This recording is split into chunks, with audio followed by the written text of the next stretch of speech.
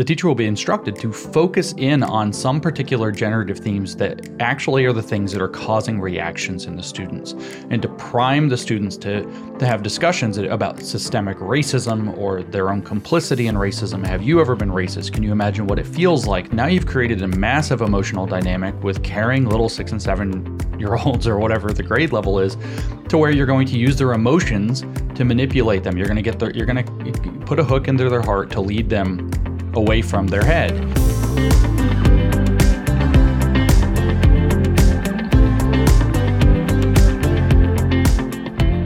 Hey, Joyful Warriors. So excited for this episode today. It's the first time that I've ever had Mr. Lady Killer, Dr. James Lindsay, on the Moms for Liberty podcast, the Joyful Warrior podcast. So thank you, Lady Killer James, for joining us today. Yeah, well, I'm happy to be here. I still got my name tag somewhere on my bookshelf over here for the Lady Killer name tag. I can see it, the National Summit. I figured that's a piece of history, so I should keep it. First National Summit, Moms for Liberty. Yeah, it was awesome. And I thank you so much for speaking on the main stage there and talking to our moms a little bit, giving them some insight into why America's public schools are where they are today. So for those of you that don't know James Lindsay is originally a math professor, right, James? You taught math? Yeah. Is that right? Yeah. And how would you describe yourself now? I mean, your role right now today in America is truth teller? Yeah, something like that. I mean, I try to keep making it so that my bio says professional troublemaker, but people keep editing it out and putting political commentator, which is really boring and stupid, which is not actually what I do most of the time. I started by studying woke and started working my way backwards to now. I think I've gone back to its history like 3,000 years. But for the most part, I've studied Marx's influence on our society as it's kind of manifested in the past 20 or 30 years in particular. And it explains a lot of things, like why our education system is so messed up, why our entertainment systems are so messed up, why the media is lying to us constantly. It kind of explains a lot. So I try to deliver that to, normal people a little bit on you're going to have to reach for the cookies a little bit. They're on a higher shelf. But I try to help normal people understand what's going on. So I've learned a tremendous deal from you in listening to your podcast on New Discourses. So for those of you that you've never heard of James before, please go to newdiscourses.com and you can see his podcast. You can go on Spotify, on Apple. James has done, I don't even know how many podcasts you've done at this point, James. So many. I mean, you have several that come out every week. Yeah, the main podcast, which is the New Discourses podcast, is at like 101 or 102 episodes now. So we just crossed the century mark. Let's see. There's a short form, sort of, usually aspirationally short form version called New Discourses Bullets, which I think we're getting close to 30 of those. So that's like 130. Then I have a separate podcast that I do that's called James Lindsay Only Subs, because I got invited to be on OnlyFans as an influencer, and I was like, what am I supposed to do? Like read philosophy in my underwear? And they're like, you could do that. And I was like, how about I just make this podcast? It's audio only for subscribers only, where I kind of do, more experimental or more personal kind of messaging or whatever. And I think there's like 130 something of those. It's just insane how many of those I've made. But that's kind of bad because I was intending to try to do 3 to 4 a week, and it's now been almost 2 years. And so I did not keep up with my intentions. Well, I think you've covered a lot of ground, and I've learned a lot from you. But I'll be honest with you, one of the things that I've learned from you the most is the way that you have been willing to connect with everyday Americans. And when you came to the summit, the Joyful Warrior Summit in Tampa, I watched you as you interacted with all of the moms and dads that were there and spent time with them and answered questions and listened to the other speakers and drew connections and helped them to draw connections between all of the things that they were hearing about and learning. And I just want to take this opportunity to thank you formally on the podcast for taking so much time and intention and care in making sure that moms and dads understand what's really happening, because there's a lot of gaslighting going on in America's public schools and in America right now when it comes to parents saying, hey, wait, we're a little concerned about what we're seeing happen. And everyone's saying, oh, no, you're the one with the problem. We're just doing what's best for your kids. You just don't understand. So tell us, James, do we understand that there's a problem, or are we really wrong here as parents to be concerned about what's happening? No, you're correct. There's a big problem, and your senses, while you may not have the vocabulary to describe what's happening yet, and you may not be able to quite put your finger on it, your intuition, and in fact, just your senses, your eyes and your ears are not lying to you. There is a big problem. It is part and parcel of the program that they run, the leftists or Marxists tend to run, to do this kind of gaslighting, to tell you that A, you don't understand it, or B, you're a bad person, or C, that you're crazy, that you're perceiving things that aren't actually happening, that you're a conspiracy theorist, that you're often, you're creating boogeymen to fight after. These are the things that they say because they have to knock you off of three different kinds of authority where people might take you seriously, or you can stand and be sure in what you're saying without doubting yourself. And those are intellectual authority, moral authority, and psychological authority. So they constantly try to attack you. They try to make you out to be bad people. We know that the moms got labeled domestic terrorists. We know that, right. We were talking before we started about all the political cartoons made about the moms of Moms for Liberty, just trying to characterize them as horrible people. They try to tell you, you don't understand the issue. You don't understand real education. We're the experts, your parents. You don't have teaching degrees. You don't have teacher credentials. You don't know how pedagogy works. You don't know how racism works. You don't know how school works. You don't know how anything works. So you're not intellectual enough. You're a bad person. Or in fact, you're saying these things are happening, but there's no evidence. No evidence for, grooming children is bad. What's your source? They're trying to knock you off of your, not like a pedestal, but your ability to stand on your own 2 feet and understand the world around you, and to be taken seriously when you speak. It's really funny because whether we turn to Paulo Freire, which I know we'll talk about, it's the iron law of woke projection is always true, whether it's him or whether it's these other people.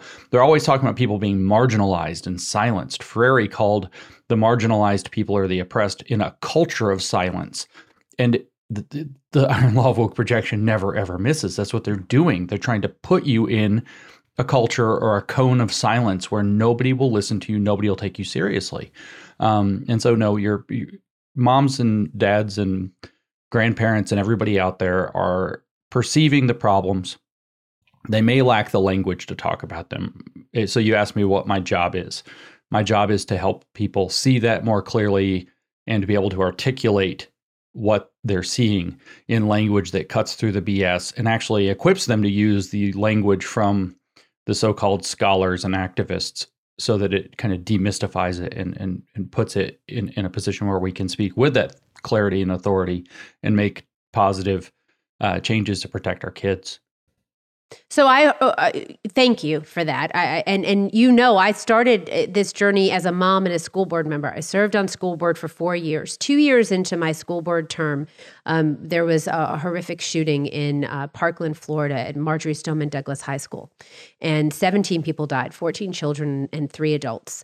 And after that, there was a huge push in my own school district to completely rewrite the strategic plan and to engage in a level of social emotional learning that we had not been a part of before. And I watched as people from all across the country, all of these third-party consultants, right, these grifters, as I like to call them, swooped in and just had droves of information and programs. This is the solution. This is the solution. Oh, your kids aren't doing well in school. Well, they don't feel safe and valued. You're not teaching them in a culturally relevant fashion. If you just do this, then kids will learn. And yet we've seen across the country that all of these things have been put into schools and kids aren't learning any better. Achievement is not increasing. And so I want to dive in. We're a parental rights organization. So primarily parents have that fundamental right to direct the upbringing of their children. Anybody who tells you that they're an expert who knows better for your child is an idiot, and you need to tell them that. You need to tell them to back off. And I know you help parents to build up that armor to be able to do that. But we also work in education. And I'm a conservative. I said the other day, I'm a conservative, but I also consider myself to be a revolutionary. I think that we need to be a revolutionary. We need to be pushing forward. And conservatives for a long time really ceded the ground in public education. They focused primarily on school choice and have not focused on ed reform. So Sorry about that. My dogs adding to the podcast. So when American parents are looking at our schools and they're saying, our kids aren't learning how to read in school. They can't do math in school. We have NAEP scores that just came out, right? Worse than 2019. But let's remember in 2019, the kids weren't doing well in school, right? How do we get to this moment for someone who's never met you before? Let's talk a little bit about this man named Paulo Freire. And you have said before, our children go to Paulo Freire schools, but Paulo Freire is dead, right? Yeah. He hasn't been alive for quite some time. So how are our kids going to Paulo Freire schools? Well, let me start with these consultants, because I want to just point out that, it's kind of like, you get the Oreo and then you get the double stuffed Oreo. They're like double stuffed frauds. It's like 2 layers of fraud in between the sandwich cookies, because what you've got going on is that they don't diagnose the problems correctly. And then the solutions that they offer are the exact wrong thing to do. So, with things like school shootings, we know that we have very good reasons, at least to believe. I think we know that the part of the cause of this is restorative justice programming. We know that it's the inclusive classroom where you're bringing troubled kids back in and trying to keep them integrated in the main classroom.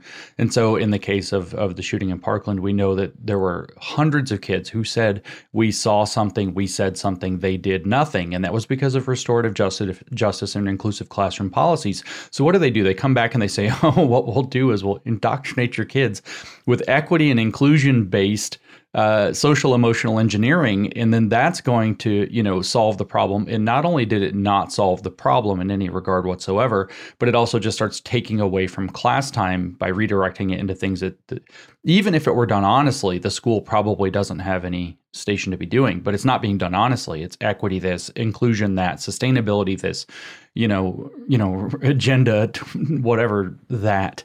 And so they never diagnose the problems correctly, but if we were to be very kind to them and say that they do, they'd never prescribe the right medicine either. And that's because they fundamentally don't know what's going on. And Paulo is. Can you give that analogy? Yeah, can you give that analogy again that you gave at the summit for those that didn't hear it about if you had a wound? I thought that analogy that you gave about that was wonderful to help us understand this. Yeah, so they think in what's called systems, right? So they're always trying to figure out how the system is the thing that's the problem.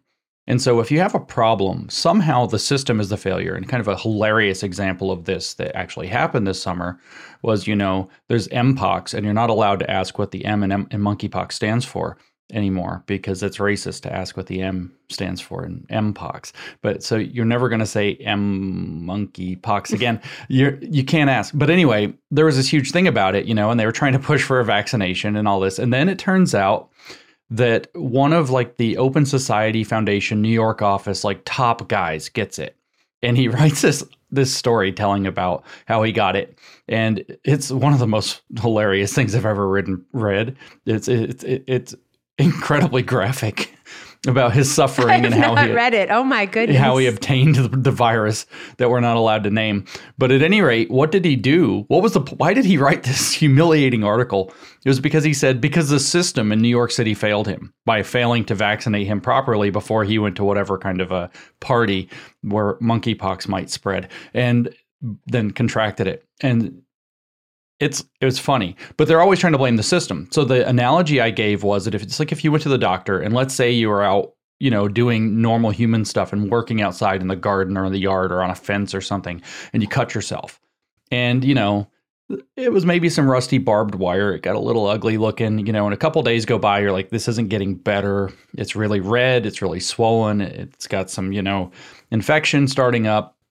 I have to go to the doctor.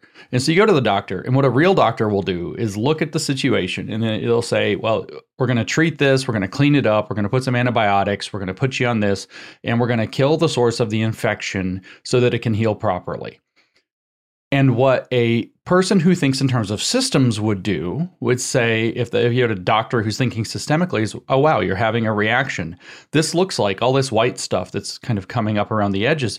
That's an immune system reaction. This red, this swelling, this is a systemic reaction that's rooted in your immune system. So the way that we're going to treat this is by putting you on immune suppressants to make sure that that this reaction goes away, because you're thinking about changing the system overall that's causing the symptom rather than actually addressing the thing that is the problem and treating it in the right way. So you can reliably guarantee that they will misdiagnose the source of the problem and misprescribe the solution to the problem because they are almost like willfully and intentionally resistant to understanding what's really going on in the world. So with learning and education, we have a situation, I think, where teachers have not been trained properly in order to be able to teach children to read in school. Right. And we're not addressing that failure. And there's a lot of harm that's going to have to be owned when people address that failure, right? That we have, Emily Hanford came out with a podcast. She's a journalist. It's called Sold a Story. If you haven't heard it, I suggest to our listeners, go and listen to it. And it talks about how in America, we have truly failed our children to teach them how to read. And everyone bought into a lie about reading and balanced literacy and this guessing game that we have had children doing rather than learning how to read. And so all of this stuff, the CRT, the SEL, the DEI, always has felt like an excuse for educational failure. I've often thought of education as like a cake that's crumbling. And instead of really taking all the frosting off and looking at the cake inside, they just keep putting more frosting and stuff on top of it, right? And not wanting to address the real issues. So there are those that will argue about education that originally, when it was first created, that it missed the mark to begin with, that it was meant to create workers instead of truly educating children. But then something happened. There was a shift in education. And you talk about Freire, this Brazilian gentleman who wrote a book called The Pedagogy of the Oppressed. That is, you said it's the top 3 cited work in American teachers' colleges, in colleges of education in America? In the humanities and social sciences overall, it's number 3. Okay. And so this is an extraordinarily influential work. It holds pride of place in every college of education, every school of education in North America, at least, and probably beyond. So yeah, Paulo Freire was allegedly teaching peasants how to read. And he has all these like kind of very not real sounding miracle stories where he allegedly taught peasants to read in a week, or where, in 40 days he took them from not being able to read at all to being, completely literate. But what he thought is the reason, and this is going to sound familiar to parents because of the word engagement. What he thought was, well, they're trying to teach these peasants to read with kind of actual reading materials, which isn't very engaging. It's boring to learn kind of rote sentences like, it rhymes in Portuguese or whatever, but it's Ava saw a grape is a very common like introductory. It would be like our C, Dick, and Jane, in America. Ava saw a grape because I don't know how to say saw anymore, but grape is uva. So Ava, uva, you get the joke. So these cute kind of little things. And he says, well, that's disconnected and meaningless. We're going to teach these people to read by teaching them to read the words that matter to them. So what we're going to do is talk to them. We're going to interview them. We're going to dialogue with them at first without trying to teach them to read, to find out what kind of words really mean something to them in their lives. And so he's looking for things that have emotional reactions attached to them, political relevance in particular, because he said the way to get engagement is through political relevance. We call that, of course, cultural relevance now, which is the same thing. But the idea is that you would look for words like slum, suffering, dying, death, starvation, hunger, stealing, even not all negative words. You might have rich, like other people are rich and you're not. Abundance, right. Abundance, yeah, that's right. Frustration. It's kind of astonishing the words that he would pick. He had a bunch of rules for which words he would pick that have a lot to do with Portuguese and not a lot to do with anything in concept. But the concept that did matter was that it has to be emotionally and politically relevant to the so-called actualities of their lives. And then he would use those words to give a Marxist political lesson. What are the real causes behind these words? Why are some people rich and some people poor? Why are some people able to afford food and other people not? Why do some people live in a slum and other people get to live in a mansion? These are the kinds of lessons that he wanted to have. And then he would try to peel back the so-called structural or systemic causes. And allegedly, this made the people so interested in wanting to read, or we could extend to do math or whatever else, that they would then suddenly, very spontaneously pick up with those words and use it to learn to read other words and very rapidly construct, sentences and learn how to read that way, which is just kind of made up. It's very unlikely to be a successful approach. This is what's been at the bottom of what's going on in the schools, whether social emotional learning or whatever else, the DEI. And you're right, it is a way to paper over their failures. they want to do a political lesson. And what they do is they create an excuse. They say, well, the kids aren't reading so well. It's probably because they're emotionally disturbed or they have trauma or something. So now what we're going to do is treat the trauma or deal with the emotional or the social circumstances first. And then when we fix that, it's called whole child education. Right. When we fix the whole child, then we can get into actually teaching them to read. But the problem is if when they've actually implemented Freire's method to do things like this, to address the political situation, the economic situation, the social situation that they're in, and use these kind of culturally relevant or very sensitive radicalizing topics, nobody wants to learn to read. They do the political radicalization and everybody just wants to be an activist. They don't want to learn to read. They don't want to learn to do math. They want to go change society right now. So what you end up with is exactly what we see, a bunch of ignorant activists coming out of schools. So you open up this new book that just came out on December 6th, The Marxification of Education. I recommend anyone that's listening to this podcast, go out and get this book, read this book. There it is, right there. A very important book that has been written where James documents what has happened in the American public education system and why it has happened. And at the beginning, you open up and you talk about Tiara Mack. I do. The senator from Rhode Island who had children go out onto the Capitol steps covered in blood after the shooting in Uvalde to protest about gun safety. And you point out that I think it's fourth grade, only 14% of the children are reading on grade level, and 6% are enumerate, are doing math on grade level in Rhode Island. But the concern isn't that the children cannot read or do math. The focus was put on them being political activists. And I think that was like the most beautiful and terrific example of where we are in America today with our kids.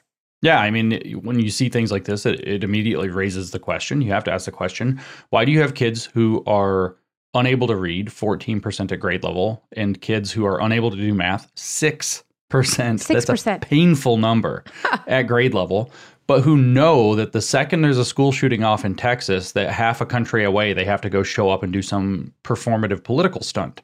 Well, it's because they go to Paulo Freire schools. And so the book documents in the beginning, the first couple of chapters, first of all, that relevance, how this connects to what we actually see, answers that question.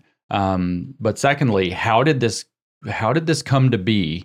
How did Paulo Freire, this kind of fringe character who was propped up by a leftist Brazilian government and then literally chased out of the country when right-wingers took over in 1964, how did he become so prominent in America when his books are unabashedly religious in what they think education should be about?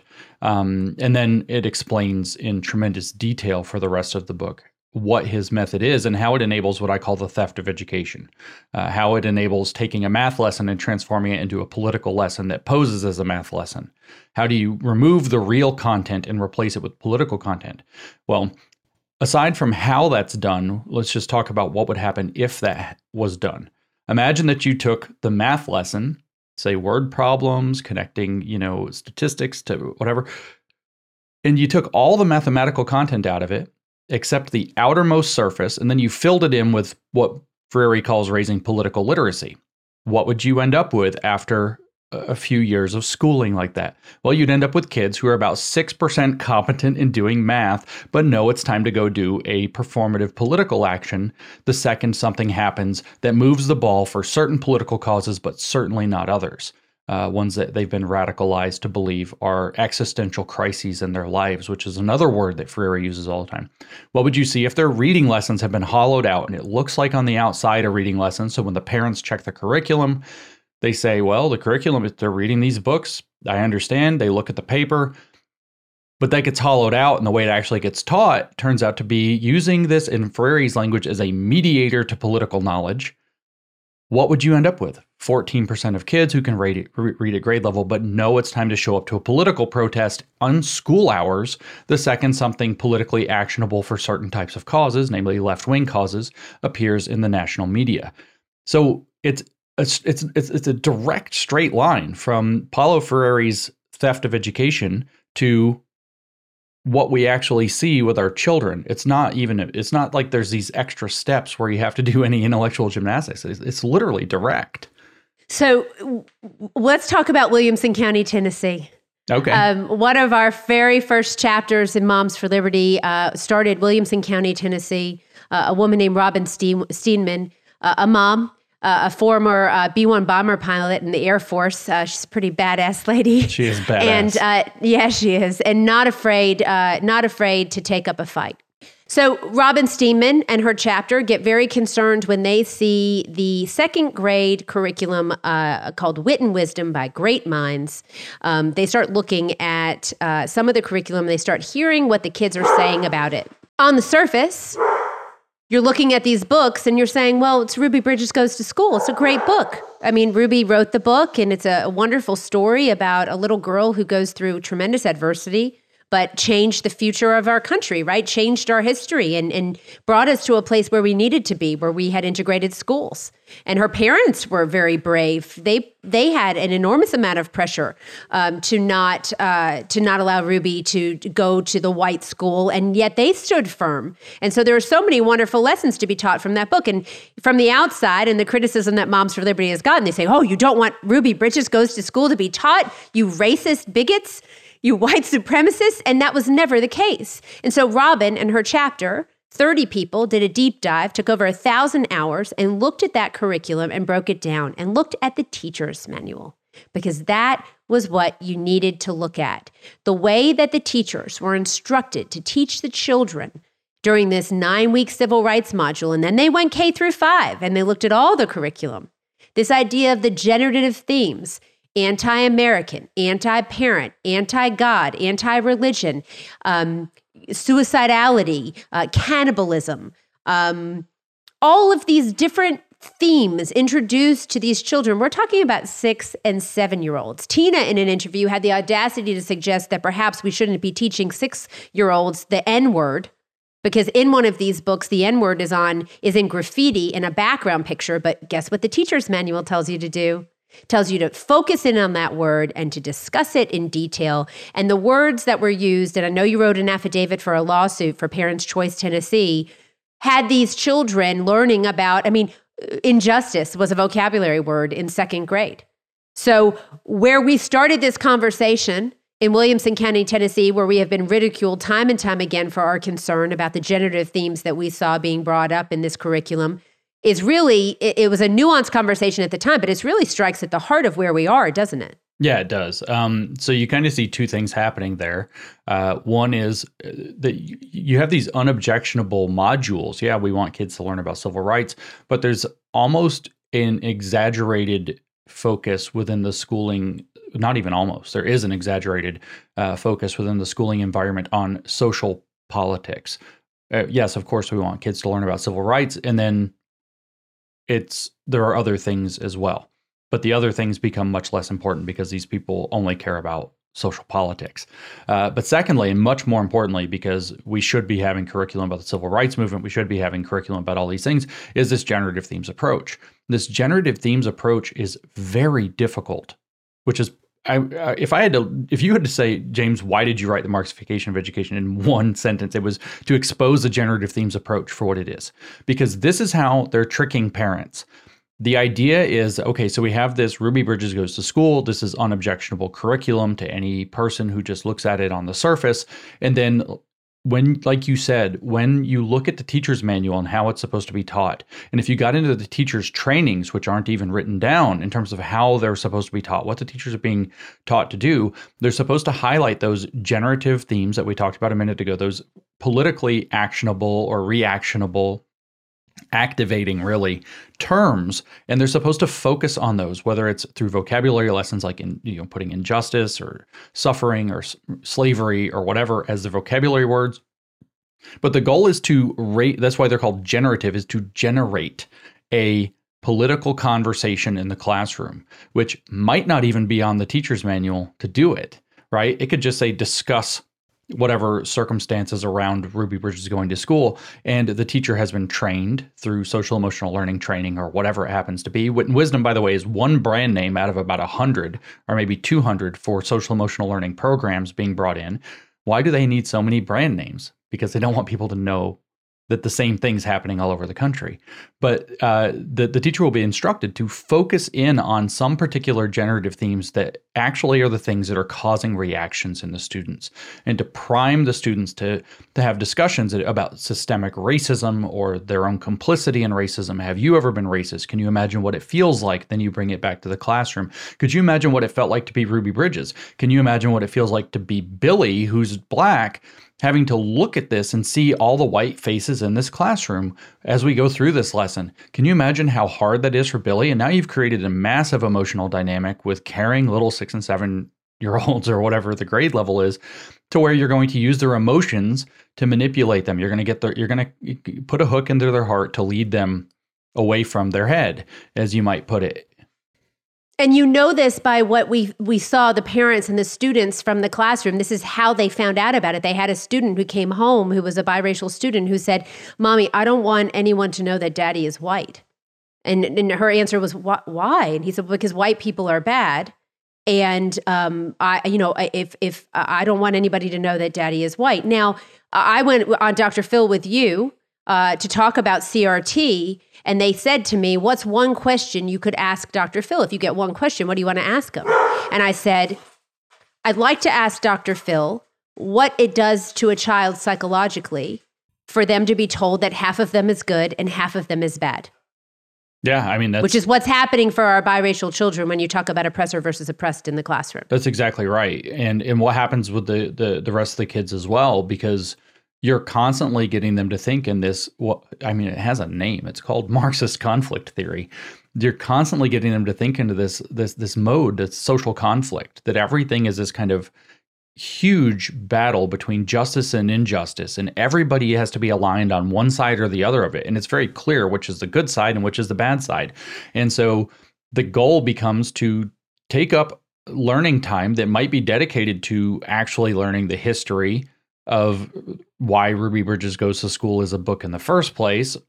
And it turns into instead navigating the so-called social and emotional landscape that surrounds that topic, so that you can start to push into this oppressor versus oppressed narrative, this conflict theory narrative, so that people will want to align with what they define as being justice, and to denounce, to again use Freire's words for how you're supposed to approach the world, everything that you can associate with injustice. This is a very interesting question. It's a very big experiment to be performing on hundreds of, or maybe 100 million American kids all at once, to find out what happens when you take their entire learning environment and turn it into a gigantic programming environment that exposes them to this way of thinking. It's a very black and white thinking. It's very moralistic, right and wrong thinking. It makes them complicit for things they have no control over, like their skin color, like any number of things about how they happen to be born, male, female. They tell them they're born in the wrong body if we get into the queer theory, sex side of things. What does that do psychologically to kids? And how is it that this is supposed to be, the social emotional environment that's supposed to enhance learning, that they say is necessary to have 21st century skills? Are 21st century skills that they talk about all the time, these competencies, defined in terms of like kind of constantly obsessing about identity and being mad about everybody all the time? Is that what they mean by this? Is that constantly divided? I mean, and that's what's happening. The children are being constantly divided. And we see that as parents as just ways to control us, right? Ways to control society in America, pit people against each other, and then use that anger and aggression to control them and to push them ever towards whatever it is, the goal that you want it to be. And I want to talk about... well, for Freire, before that, Freire says what the goal is. Perpetual cultural revolution. It's so that there is never a stopping point. He says if the revolution stops, it becomes a status quo, which is necessarily right wing and therefore is a problem. And so it is to constantly make this war amongst each other and to make it permanent. And so obviously there are going to be people sitting outside of that that want to control us and our children. But imagine the landscape for the person in it, which is your child. Perpetual constant cultural conflict. Revolution. That it seems like all of the adults in our country and probably the world have forgotten that children are not just small adults. They are actually children. And parents who raise children very directly know that and understand that. They believe in the tooth fairy. I keep saying, like, we're talking about second grade. They're 6 years old. They believe a little fairy flies into their room at night and takes their tooth and leaves some money for them. And they think that happens for all the kids together. So let's think about the mind of a child. You don't even know this, so I'm going to surprise you with it. In Otter Tail, Minnesota, some political polling going on in the school, James. Some of the questions that the 8th grade students in Otter Tail, Minnesota were asked: should the government increase spending on public transportation? Should illegal immigrants have access to government-subsidized health care? Should the U.S. build a wall along the southern border? Should police departments be allowed to use military-grade equipment? Should the U.S. assassinate suspected terrorists in foreign countries? What political party do you most identify with? Should teachers be allowed to carry guns at school? Should producers be required to label genetically engineered foods? Should a photo ID be required to vote? This is 8th grade, ladies and gentlemen, that they are polling the children. James, what would be the purpose of polling 8th graders around these issues? Well, there are two. One is to gather the data they can attach that to the child's identity and trying to place them kind of socio-politically and determine what they will with that, whether that's at some point down the track, some kind of social credit score, which is a possibility. It's not a reality as far as I know currently. Of course, it was a reality in China for 3 years before anybody knew it was a reality in China, so one can't be quite sure.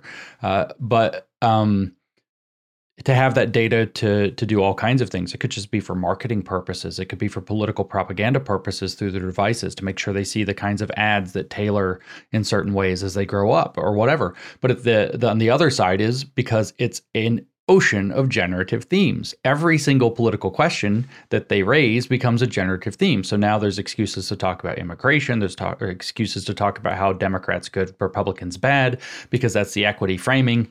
Somehow, the entire moral arc of history has aligned with the party that has put Joe Biden in office somehow, and then, of course, there are other scandals like this character, this Sam Brinton character that's going real well. Found out today he's connected to education, as a matter of fact, and whether or not parents should be allowed to know about if their kids are involved in gender transition or sexuality questions or even suicidal thoughts. He was one of 4 people in a huge push from the federal government to help decide that. This guy that just got arrested for stealing women's clothes from airports after being, kind of the most visible sign of weirdness in the moral arc of history bending toward the Democratic Party's absolute and total power. So the goal is to create opportunities to have those conversations so that they can be framed using the social emotional learning techniques or whatever other techniques, so that it can be treated through the lenses that the facilitators, because that's how Freire describes teachers, they are facilitators of political knowledge, can frame it in terms of. So those would be like equity, inclusion, and sustainability. Those are overwhelmingly the 3 big ones that they are kind of completely wedded to. We have why are there sustainable development goals? For a more sustainable and inclusive future. So those 2 words, they can't get away from that. And then equity, equity, equity. And so the goal is to raise those topics so they can cause a kid to ask, why are we talking about immigration? Well, I know somebody who's an immigrant or something like this. And then you have a kind of carte blanche by the kind of, unwritten rules of the school. Well, a child asked, I felt like I had to step in and answer. If they can generate the question, then they can generate the context or the circumstances in which they get to frame the answer for that question and devote class time to it. So one of the big purposes, and that's the Freirean generative themes dialogical model approach. Surveying is just kind of an updated form of interviewing. So it's just how you get that information from the kids. And then you're going to find out which things they write down, which things are relevant to them, which things are scary to them. And then you're going to have these kinds of places where if you have these conversations, you're going to be able to do this and that and the other with the kids in the classroom. And so nothing good is the purpose of. I remember in college not being quite clear on what the 2 political parties were. It was never a topic in my education. Never. I mean, I was in STEM, like we don't care about anything except math and stuff. But nevertheless, I remember finding out later after I left college that my friends back in college were conservatives and being shocked. Like, what? They had political thoughts. Like, we just watched TV and like hung out and did stuff, and went and volunteered for the different clubs and organizations and did campus stuff. So I started this interview talking about social emotional learning. I saw a school district that hadn't had a lot of it be inundated with options, and watched as those options were deployed, and started to becoming increasingly concerned about the fact that it was really making the child doubt themselves. It seemed like when I would watch social emotional learning, and it used to be, and I know there are many that'll say it never started out good. I understand that now a little bit. But it used to have at least a place in the day where it would be in morning circle time or something, and there would be discussions regarding emotional well-being and issues about inclusion and being kind or behavioral management. And then it has quickly, to be honest, gone into every single aspect of this child's school day. So as you say, all of these different themes can be introduced into math. So social emotional learning, big moneymaker. I think the biggest concern that we truly have, it's how all of this critical theory, queer theory is getting into the kids' school day, because we're putting a real emphasis on feelings. And we're hearing from James that teachers that are telling us that they're having more behavioral problems on the days where they really are focused, where they are forced to focus on social emotional learning. And sometimes like there's one day of a week in a school where they'll focus more on it. That's when they're seeing the most behavioral issues. So diving kids back into feelings all the time. And I know you speak a little bit about the fact that there's an effort to destabilize the child. I think of it like this. When you are raising your kids, you tell them if you get a funny feeling in your tummy, if something doesn't feel right, or if you have that little conscience, that little Jiminy Cricket on your shoulder, mom and dad saying, I don't know if mom's going to like this. Maybe doing this isn't a great idea. This might not be the smartest thing to do. Social emotional learning is really getting the child to lean into that feeling of discomfort. I mean, explicitly, they call it the pedagogy of discomfort. They say that it's a useful tool for overcoming cognitive dissonance. It's a useful tool for managing those feelings when what does that mean? Managing them so that you can continue having the facilitated conversation into politics when they arise. It's quite explicitly designed they call it building resilience. But of course, the opposite of resilience is fragility. And we know what they've done with the word fragility because we all just went through the whole white fragility scam for the past 3 years. So we have a pretty clear sense of what this is about. But what you're seeing is kind of a constant thing with the activism we see from leftists. First of all, of course, there's a double-stuffed Oreo of failure that they have, that they don't know what they're diagnosing and they don't know the prescription for it. But what you see is with any operational term, so we could have diversity, it could be inclusion, or in this case, social emotional learning, what happens is over time, the definition gets narrower and narrower and narrower, and it comes down to a point. You can think of it like a funnel. At the bottom of the funnel is everybody doing what they want. Okay, so at first, social emotional learning might mean 9 or 10 different things. Some of them are rooted in Christianity. Some of them are rooted in, let's deal with the troubled kids. Some of them are just like, let's have a talk circle about good behavior at the beginning of the day. And by the end of the thing, what you have is called transformative social emotional learning, which is very explicitly critical consciousness raising, Marxist. Linda Darling Hammond describes it in her own writing as being based in Freire's, what's a transformative and transformative social emotional learning, in Freire's idea of Marxist transformation of the individual and his Marxist humanization.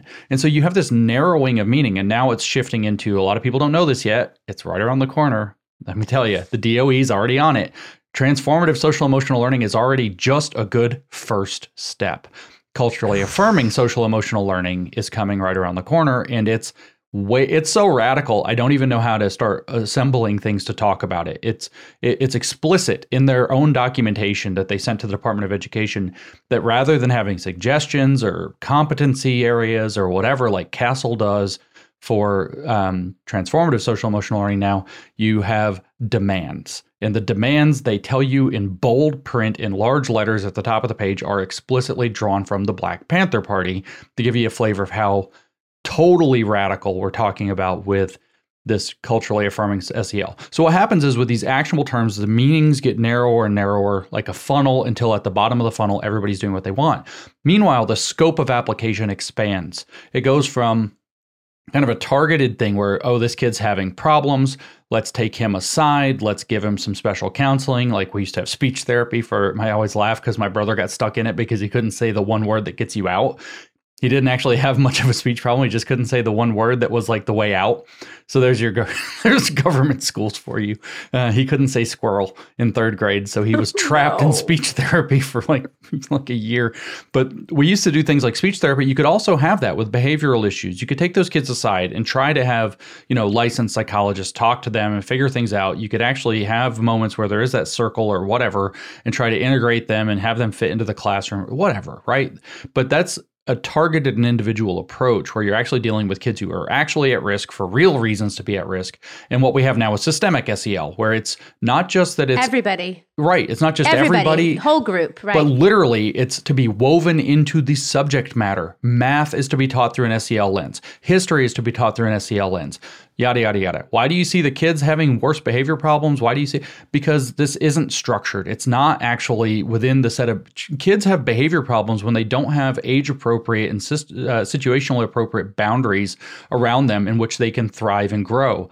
This is well-known, well-established developmental psychology, which, of course, if we look into the education literature from the woke, we see they're trying to queer. They want to queer early childhood developmental psychology to make room for all of their nasty stuff they want to do. So now we go full circle. Drag queen story hour, provocative in its very nature, right? I posted on Twitter the other day. No one had an issue with drag queens when drag queens were doing shows in bars or in other places. Nobody cared. Have fun, dress up, do what you want to do. Honestly, maybe some people didn't like it, but I think in general, people just, saw it for what it was. And it was, it was performance. It's its own art form. And it's an art form that should be protected even in its own space. Yeah, I mean, I as a woman, I'll just be honest with you. The whole woman face thing is getting annoying. I'm not going to lie. Old. It is. And I saw a drag queen who I watched a video of a drag queen walking through a bar. There was a child there, unfortunately. And the drag queen had these giant, large prosthetic breasts and was hitting them, and then saw the child and covered themselves up, knowing that it was inappropriate, right? And then turned right back around and again smacked the breasts. And no woman treats their body like that, and no man should ever treat a woman's body like that. And so to me, it's just a farce. And that's the word, because it starts out like as an opportunity, woman face or whatever. It starts out as an opportunity to poke at the pretensions around, say, stereotypes that people hold. It's a way to puncture that kind of pomposity that makes for bigotry. Same thing with the comedy that was done in the 70s and 80s and into the 90s around race. And then now it's just become fetish crap out in public, shoved in kids' faces. There's no art left. The art has been destroyed. It's been turned into a simulacrum of art.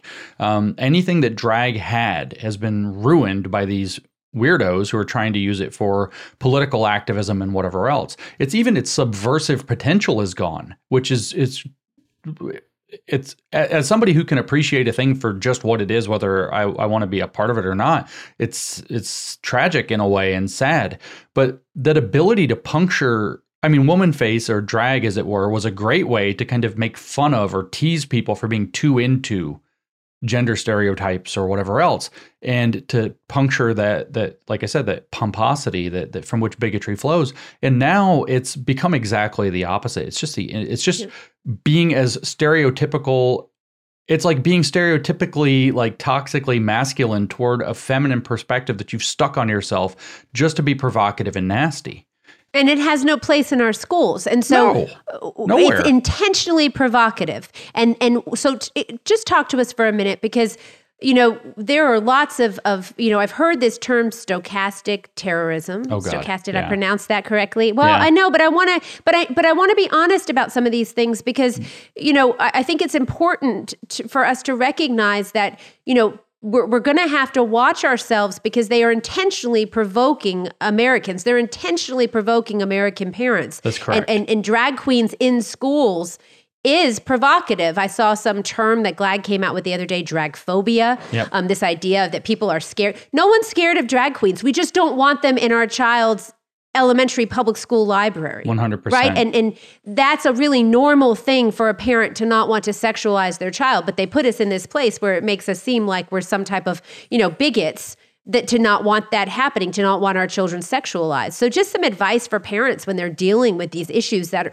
are intentionally there to provoke them and to make them upset. Yeah, so let me just point out real quick, you say it's provocative, and I do want to spend most of my time talking about the provocation and what it means.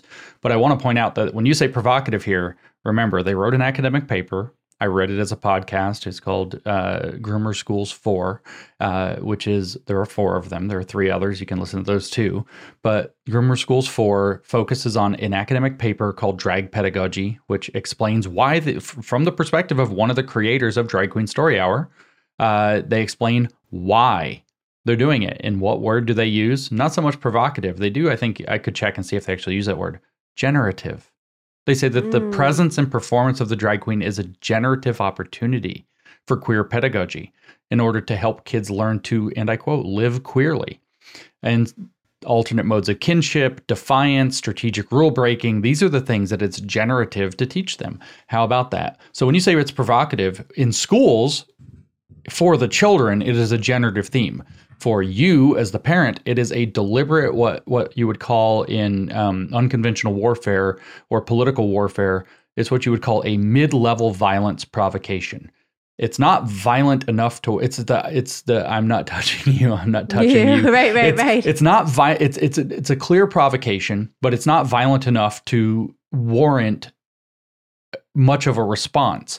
And if you're really good at getting into that space, what you can do is cause the other person to just back off and let you do your drag queens in front of the kids, where it's a generative opportunity for them, or for you to overreact, at which point they're going to catch you on film overreacting and they're going to make a huge fuss of it and they're going to make you look really bad. And the next thing you know, Moms for Liberty, for bringing up the issue, is a stochastic terrorist or domestic terrorist organization. Libs with TikTok, Matt Walsh, myself are stochastic terrorists for pointing it out, saying, okay, groomer on Twitter and so on. And we are causing, in their words, quote, rising anti-LGBT hate or stochastic terrorism, which is the idea that if you use kind of inflammatory rhetoric, sooner or later you'll shake up some crazy person enough where they'll go do something violent. Their claim is that and you want something violent to happen just through some poor person out there who's got just a couple too many screws loose. And if you say it enough times, somebody will go do your dirty work for you. That's the concept behind stochastic terrorism.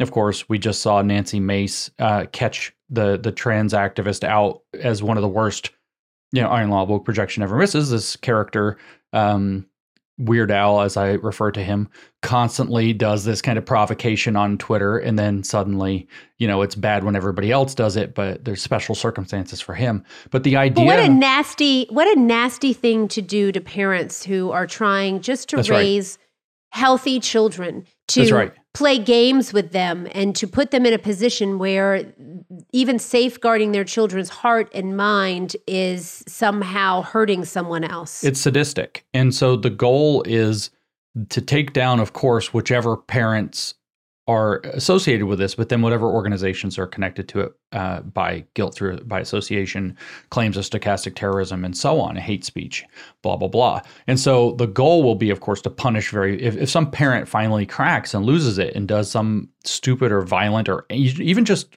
angry thing, what will happen is they're going to make I'm calling it Drag Floyd on the internet. They're trying to, George Floyd blew up everything in 2020. They're trying to provoke somebody in our culture to do something violent in an unambiguous, awful way to a drag queen or a queer person or something that's doing a provocation or even tangential to a provocation.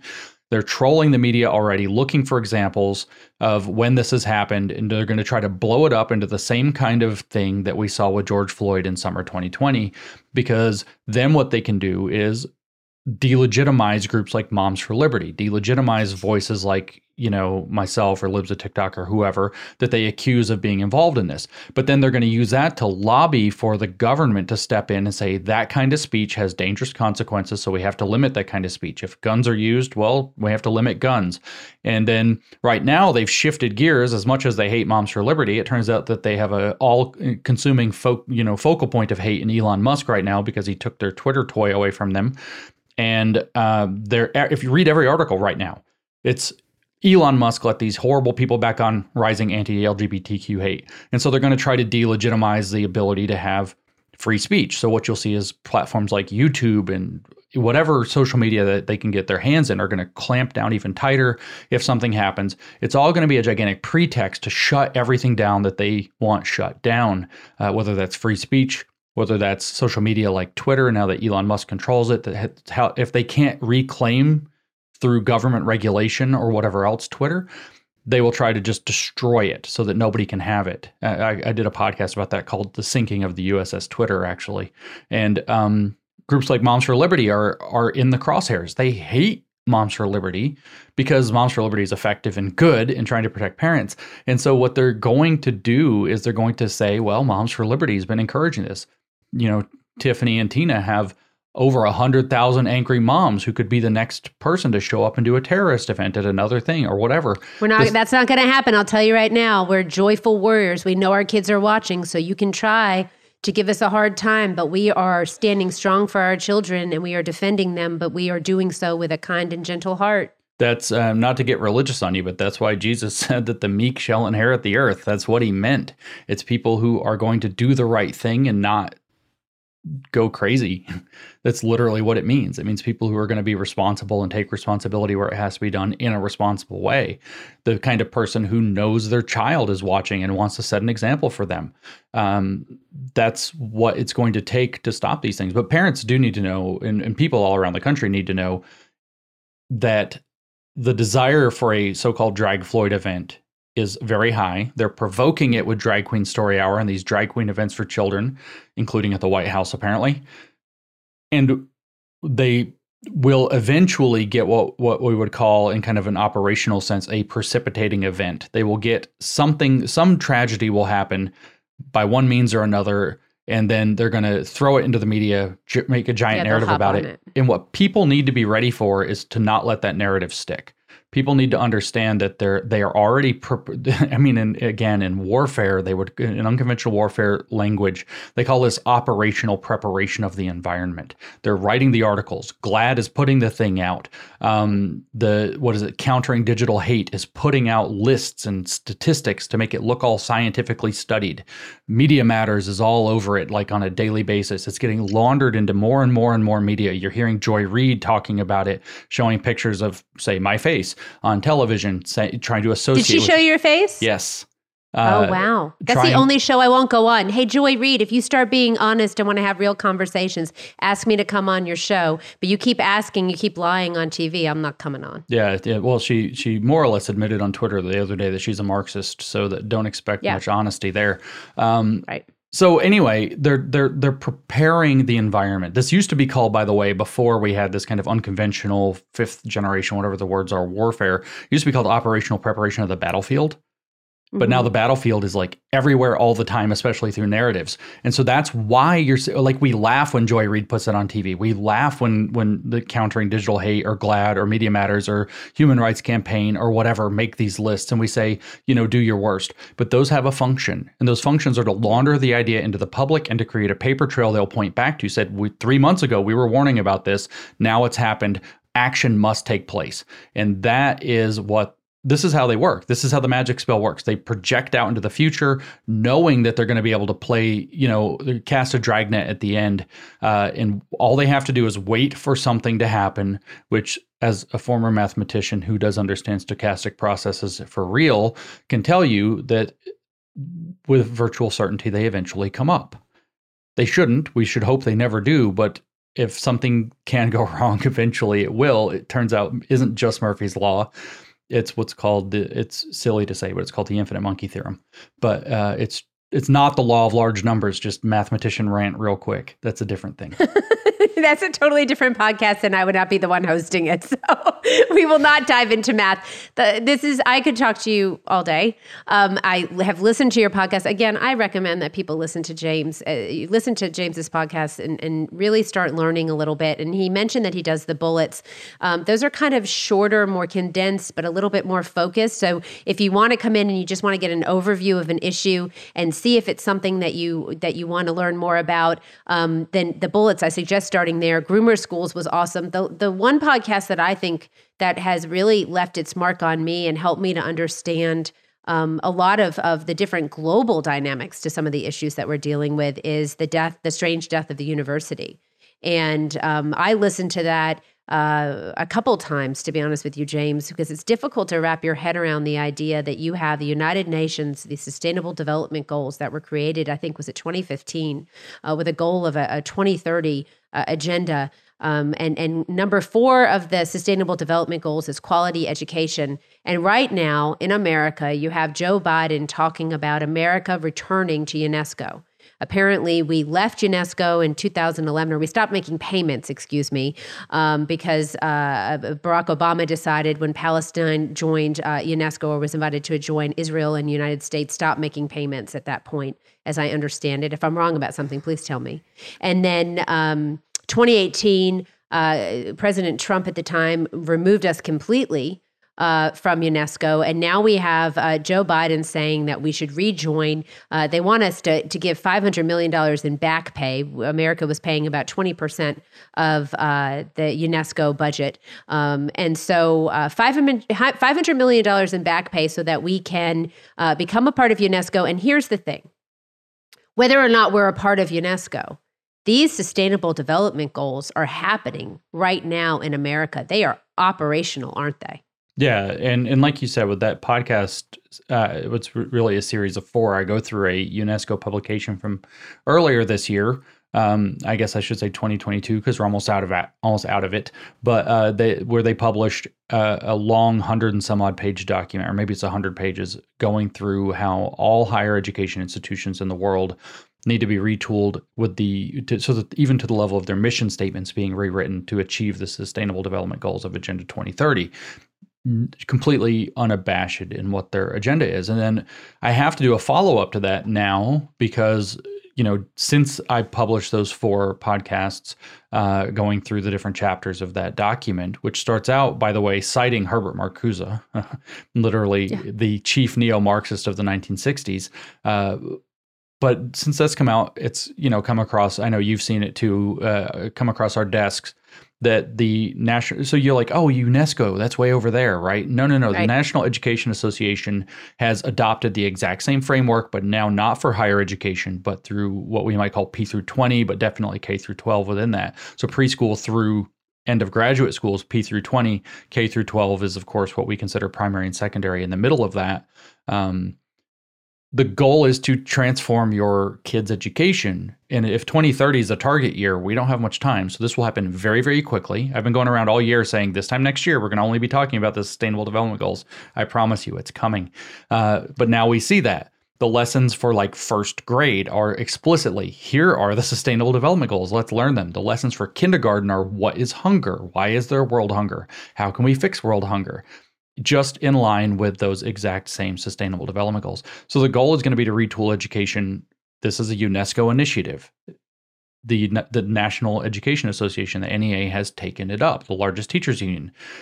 I was literally just on a podcast the other day talking with somebody who leans left, and he was telling me, but that's not evidence that it's going to make it into our schools. And I'm like, what are you talking about? Like, what on earth are you talking about? All of our schools are going to be geared toward achieving the United Nations Agenda 2030 Sustainable Development Goals, along with all of the different transformations in our, travel, what are they doing in Oxford in line with those? Separating Oxford into 5 zones, and you can only leave your zone so many times per year. And there's all these zero emission zones where if through, 12 hours a day, if you use any kind of a vehicle that has emissions without a permit, you have to pay an expensive fine. Like, they're going full blast into well, they're experimenting with the idea of climate lockdowns, temporary periods when nobody can leave except by foot or on bike. They're going full blast into trying to force these sustainable development goals on us, and they're going to become the very center of everything, including your kids' education. And what did UNESCO publish in 2019? SEL for SDGs. This is social emotional learning is the ideal tool to facilitate achieving the sustainable development goals through children in schools. Because why? Because it manages their cognitive dissonance, it manages their emotional reactions, it teaches them to be resilient in the front of their brainwashing, and then, pages and pages and pages of them explaining why social emotional learning should be tooled up for that exact purpose, just like the World Economic Forum said before that. When I happened to read that UNESCO document or parts of it into a podcast, which is called Should We Trust Social Emotional Learning on the New Discourses, I think I have the most bad words per minute of ratio of anything I've ever recorded in my life. I more or less went on a gigantic swearing fest as I tried to read this professionally and was completely unable to, because it's so irritating and frustrating that they're just doing this right in our faces. So I was talking to someone who has experience in education and has worked in ed reform, and their opinion about it was similar to what you just said. Like, oh, this isn't going to happen. Like, they can't implement anything with fidelity in public education. So how could they possibly implement this? And my answer back was because it's so easy. Because it leans into the very base nature of people. That social emotional learning really brings everything down to just how you feel about things. And it was how you got, a nation of people to wear a mask, even though we realized it didn't actually do anything to stop transmission, right? Or to mitigate the spread of an aerosolized virus, but you did it to make people feel better. And so, this idea of kind of pushing down your individual feelings for the good of the collective, and this being done over and over and over in our schools, and our children being taught that, to not think about things or to really rely on their feelings, their own internal knowledge about something, but to think more about how it makes other people feel, is so dangerous. And so that's why I think that they'll actually, and they are having such great success with implementing social emotional learning for SDGs in our public schools. So any thoughts you have on that? Because I know that there will probably be some people listening that are going to say, oh, I had someone tell me, oh, you're paranoid, or, there's a tinfoil hat moment. But James, all of the information is there. They're not being shy. They're not hiding what they're trying to do. And I know you and I have talked about this because they're in full operational mode. Mm-hmm. Yeah, they're completely confident. Completely confident. And they have to have it out there in order to make it work, right? I mean, you can't do something in secret, so you have to push it out. So it's out there. So we, as Moms for Liberty or other people in the world or in our country that are listening, that are like, how do you stop this? How do you stop this? You've said before, you just don't do it.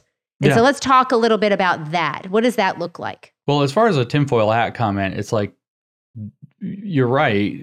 A lot of these people are right that they couldn't possibly coordinate a secret conspiracy like this.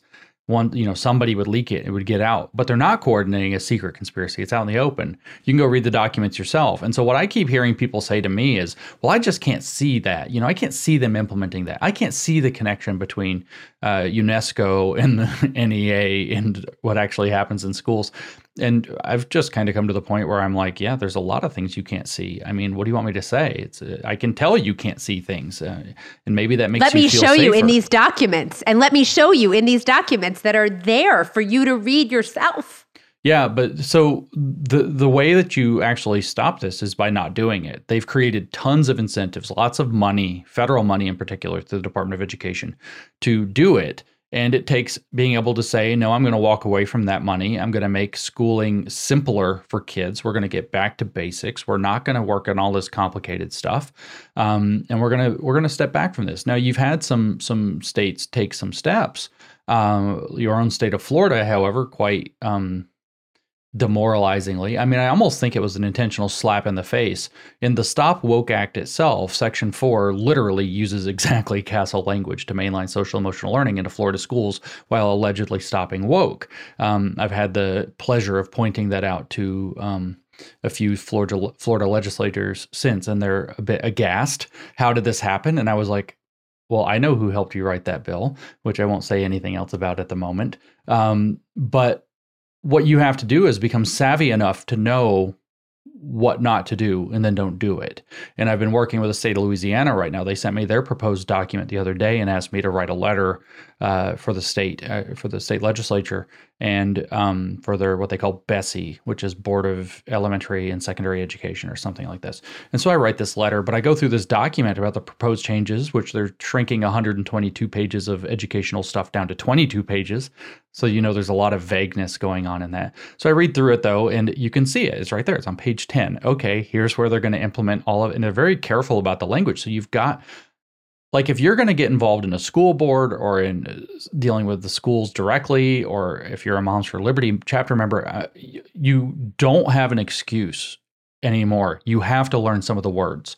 You have to be able to spot. They're not going to say, we're going to implement Castle's social emotional learning program. They're going to say, we're going to tool up education so that it focuses on things like self-awareness, self-management, responsible decision-making. What are the other two? Social awareness, it's something. Relationship skills. And so they're going to talk about the 5 competency areas. They're going to name them. That's what the Florida bill does. But they don't say we're going to do social emotional learning. They might say we're going to focus on social aspects of learning and emotional components to the school experience.